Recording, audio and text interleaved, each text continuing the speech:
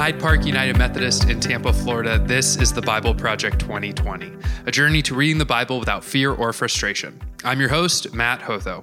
Today's episode features the Reverend Dr. Dan Johnson. Dan is a retired pastor in the Florida Conference of the United Methodist Church, having served in ministry for over 40 years. Dan received his PhD in Biblical Studies from Princeton University. Dan is married to his wife of almost 48 years, Jan, and they have 2 children and 3 grandchildren. Dan joins Chris Hockman and me for a discussion of the book of Isaiah with particular attention paid to themes of hope and judgment, as well as the church's role in being a prophetic voice in the world. And if you haven't heard an episode with Chris Hockman yet, Chris is a member of the podcast team and a seminary graduate from Australia who attended Hyde Park United Methodist and produces episodes for our podcast.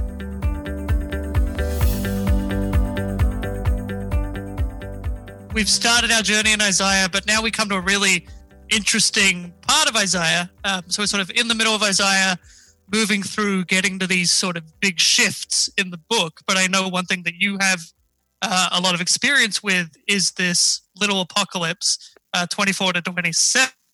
What about that passage sort of gripped you in? I think what gripped me in there was trying to determine the identity of the unknown city.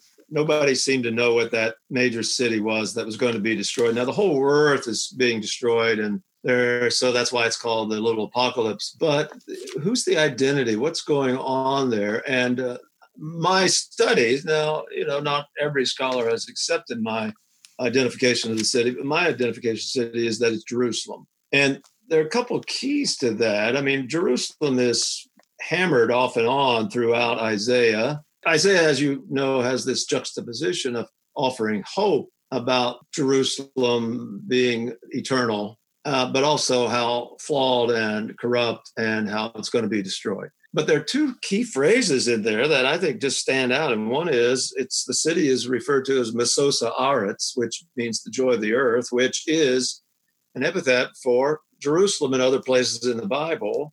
And it's also called Bekerev Haaretz, which means the center of the earth. Jerusalem was believed to be, by the Israelites, to be the center of the earth. In the Hebrew Bible, those 2 phrases are clear flags that the references to Jerusalem. And so it looks like to me that's what's happening.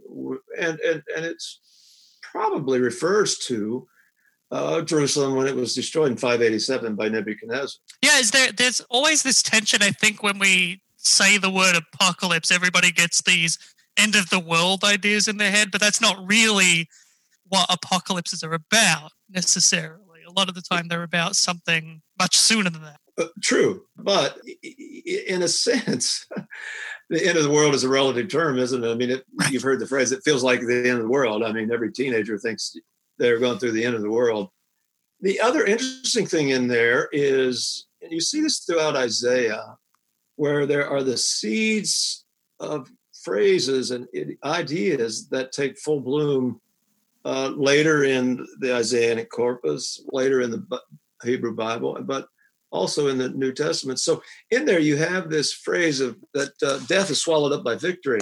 And you have the sort of Mesopotamian image of this jaws of death, but being swallowed up. And so Paul takes that, 1 Corinthians 15. So that's there in that little apocalypse too. In the midst of destruction, there's this amazing sign of hope. I've just been reading Erik Larson's wonderful book, The Splendid and the Vile. It's about the Churchill, the war years of Churchill's prime ministership. And they say Churchill had this amazing ability to present reality in stark terms. I mean, he didn't mince words up, but he always then went on to convey a sense of hope. And as you probably know, and you've sensed this in your study of Isaiah, that's this dance that Isaiah does in Isaiah 40 and following. There's a sense to me in Isaiah that we need these kind of things to really understand the hope. Like even in the little apocalypse, we see this hope throughout. But there's this feeling that without this, we're not really going to understand what comes later. I think you're absolutely right. And so there's this tension. Like I think a lot of us are very familiar with these hopeful passages you talk about, right? Like everybody I feel like knows Isaiah 53, and even in Isaiah 53, there's this sort of, it's not all positive. I think we see God's pathos. Here you have one of the highest views of God in all of Scripture there in Isaiah. He's the incomparable one. He doesn't grow weary. He's beyond. I mean, it's just amazing. And yet you have this pathos that comes through in the servant songs that you'll get to, but particularly in Isaiah 53. So it's that God entering in with us.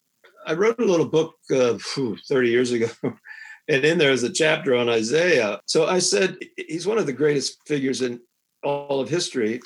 And I mentioned 5 areas. His ideas of God constitute a high watermark in the theology of the Old Testament, of the Hebrew Bible. His poetry has been hailed as the very best in all of literature. Its structure, parallelism, chiasmus, double entendre. Mm-hmm. He's a statesman of the first order. I think that's an interesting idea about being a statesman, because we often think of the prophets as strictly the outsider, the sort of gadfly, whereas Isaiah was really in the court. He was within, and I think the church wrestles with that, doesn't it, of are we an outsider or do we speak from within? And if we speak from within, how do we do that with integrity without compromising our integrity? And so Isaiah, I think, presents a wonderful model of speaking truth from within the context of being truly an insider. And I mentioned he has some of the greatest ideas of the ages, the holiness of God. I mean, the phrase, the Holy One of Israel, no fewer than 30 times is that occurring there. The notion of redemptive suffering, and you mentioned Isaiah 53. I think we Christians sometimes need to be more careful how we interpret prophecies, particularly Isaiah. I think it's okay to interpret Isaiah 53 as being fulfilled fully in the person of Jesus. But I also think we need to make sure we don't do a disservice to the Hebrew people, because I think Isaiah probably was referring to the remnant or a group of Hebrew or the Israel and its role as redemptive suffering for the whole world, which is a staggering concept. But I think Israel has, in some sense, fulfilled that role. You've probably talked about the nature of the prophetic word, or maybe the whole Scripture, but it has meaning in its immediate context, clearly, but it has an ongoing life. I think what's hard sometimes is we're quick to take the biblical text and apply it to our modern context. That's okay to do, but first there's a little bit of pre-work you want to do ahead of time. You kind of want to warm up to it by understanding the context of how the first people would receive that text, and then the second people might have received that text, and then maybe early Christians, and then us, right? And that can give you a better understanding of how to actually apply that text.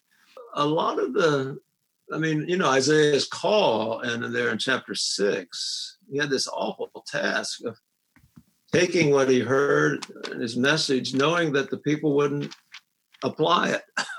They wouldn't hear it. And so easy application is probably not the intent of the Scripture. Another aspect of, I think, of all the prophets, particularly Isaiah and maybe Amos, or certainly Amos, it was so anti-religious hypocrisy. He would talk about the religious fast. That's more in 57. He wanted true religion of taking care of the poor and being sensitive to social justice. I mean, interesting, Isaiah. I read an article yesterday by Michael Garrison, who said Wesley could teach us something about Black Lives Matter, because Wesley was such an advocate against slavery, one of the first. And it grew out of his twofold sense of the holiness of God and the human dignity. And he gets that certainly from Isaiah, who has this tremendous sense of the holiness of God. But that translates into a sense of the enormous human dignity, the sense of human dignity. And so all lives were precious. And Israel was intended to be a light to the nations, and various times co-opted that, where it drew within itself. So he was there to champion that other. And the other couple of things is not rely on the powers around them, either Assyria or Babylon, or Syria or Egypt. They were caught in that vice between those two great empires. But instead of relying on God, they tried to rely on one or the other, and it always came back to haunt them. So it was like this dual issue of bad religious practices and bad political alliances that sort of showed a lack of trust in God. Yeah, and I don't know which comes first. Probably the lack of trust in God. Then they exacerbate each other, don't they? But they lead themselves then to those two dimensions you mentioned. Yeah. Hmm.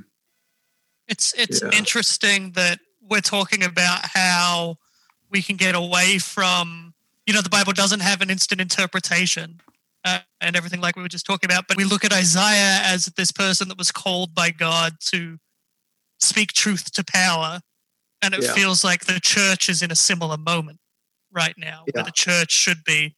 And I think Hyde Park, I look at least those that I've seen on Facebook, I see people out doing that work, but often the church doesn't. I think it's the heartbreaking thing. We look at Isaiah and we look back and we see the church, the modern Western church at least, falling into the same pitfalls that that Isaiah was speaking against to the religious leaders at the time. Yeah, and you heard it. Let's keep politics away from church worship services. And, the church has had an uneasy alliance over the centuries with the powers. I mean, and that's partly why you need the prophets, I think, to illustrate how to navigate that. The church needs to be careful. Does it just act in sort of the judgment issue? Because, again, to follow Isaiah's lead, I mean, he was this prophet of enormous hope. I mean, when nobody else thought they would ever return from Babylon. Of course, many of them didn't want to return. Life was pretty good there. But Isaiah said, no, we're going to go home. And they said, you're crazy. No, we're going to go home. Yeah, no, God's doing that. How could God do that? And then, of course, they went home. And some of those lilting passages you referenced in Handel's Messiah, amazing. So they went back home. And he saw that when a few other people could see it. So I hope the church always has a sense of this. Well, it comes, as we've mentioned before, out of a deep sense of awareness of God and God's sovereignty, and deep sense of trust that lends us to both a sense of justice, and a sense of hope. One of my dear friends, her brother, she's African American. Her brother's African American Methodist preacher. He gave up what he was doing, moved within 2 blocks of where George Floyd was killed. He moved in there to be a part of a redemptive community. Those are hard things, but those are probably a message that we're called to hear and see where God might be leading us. Yeah, I think that feels like something I've been challenged in lately, is to let myself be uncomfortable more. And I feel like we've been talking a lot about the church, like Isaiah is almost a model for us in some ways. In other ways, he's a very unique, singular person. But true. For us, we should probably we talk a lot about being more like Jesus, but maybe we should also be more like the prophets. Oscar Coleman wrote a book on the theology of the New Testament, and it was all built around the various titles of Jesus. All those titles, I would say almost all of them, maybe not, almost all of those titles were from the Hebrew Bible. And so when these early Christians were trying to figure out who in the world was this guy that changed our lives, so they had to go, so the suffering servant, and there are 3, 4, 5 references to the suffering servant in Isaiah. And that's where you get empathy, understanding, respect. That's some of what's going on there. I think another one, things worth mentioning, this is the feminine side of God. Isaiah references like a mother. Yes, like a mother would never neglect its child. So here's a prophet who has the highest view of God almost imaginable. and is free to reference that feminine side of God. 49:15, can a mother forget her nursing child? The encounter in the temple. Here you have this amazing, awesome understanding of God. And he's free then also to see that God is like a mother who would never forget its child. I'm reminded of Henry Nouwen's reading a book about Rembrandt's painting of the prodigal son. You probably know this story, but the focus is on the father's hands on the son. One's a feminine hand and one's a masculine hand, because that's how he also sees God. So I think we do a disservice of God if we see only the whole masculine piece. I mean, God is probably asexual, but we ought to see this, whatever is implied by Isaiah. And I think what he's suggesting there is this deep compassion and of a mother who would never forget their nursing child. And even the earlier passage you mentioned, 42, the laboring, think how much God has labored over the two of you or over all of Israel. I mean, what we've done to God. And here's God who continues to love us despite that. Is there a final thought you'd want to give on Isaiah? Or let's say you had to preach a text from Isaiah in the pulpit next week or in 2 weeks. What text would you pick and what would you preach on? Well, if I had to preach a text, I would preach from Isaiah 55, which, along with Isaiah 40:31, about the eagle's wings, that's my favorite text. But Isaiah 55 is this great, wonderful, come to me, get food and drink without cost. The sort of amazing sense of grace. And then it gets to be, the next section is a democratization of the promises to David. That is to say, all of God's promises are no longer just to David, which was sort of pre-Isaianic theology. So he was expressing it out to all of us. And then you have that beautiful imagery there of God's thoughts are higher than our thoughts and God's ways are higher than our ways, but the sort of irrefutable work of God. I grew up on a farm. You had to really trust things would work out. And so here you have that. And then, sort of the sound of music, the sort of the hills are alive and the trees are clapping their hands. And maybe that's a word I would use for COVID, that it's really a very hard time right now, and we need to take it seriously. But there's going to be a day when all things will be well. I mean, I guess I go back to Winston Churchill. Let's be honest about how bad things are. Let's be realistic. Let's do the blood, sweat, and tears. Let's do the hard work of social distancing. But let's also hold out tremendous hope of the promises of God. And so, yeah, I would be excited about. In fact, I've got to preach in a few weeks. Maybe I'll do Isaiah 55.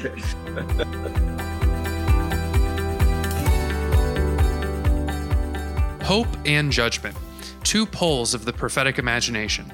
As you read this week, pay attention for language and images that evoke feelings of hope and feelings of judgment. These are major themes in all the prophetic books. And if you need a resource to guide you through the prophets, I recommend a book that our guest last week, Annie Norman Schiff, recommended, The Prophets by Abraham Joshua Heschel. We're still worshiping online Sundays at 9:30 and 11 a.m., and you can join us on Facebook or at Hyde Park UMC/live. You can also connect with us on Facebook, search for The Bible Project 2020, and request to join. Chris Hockman produced this episode. I'm Matt Hotho. See you next week.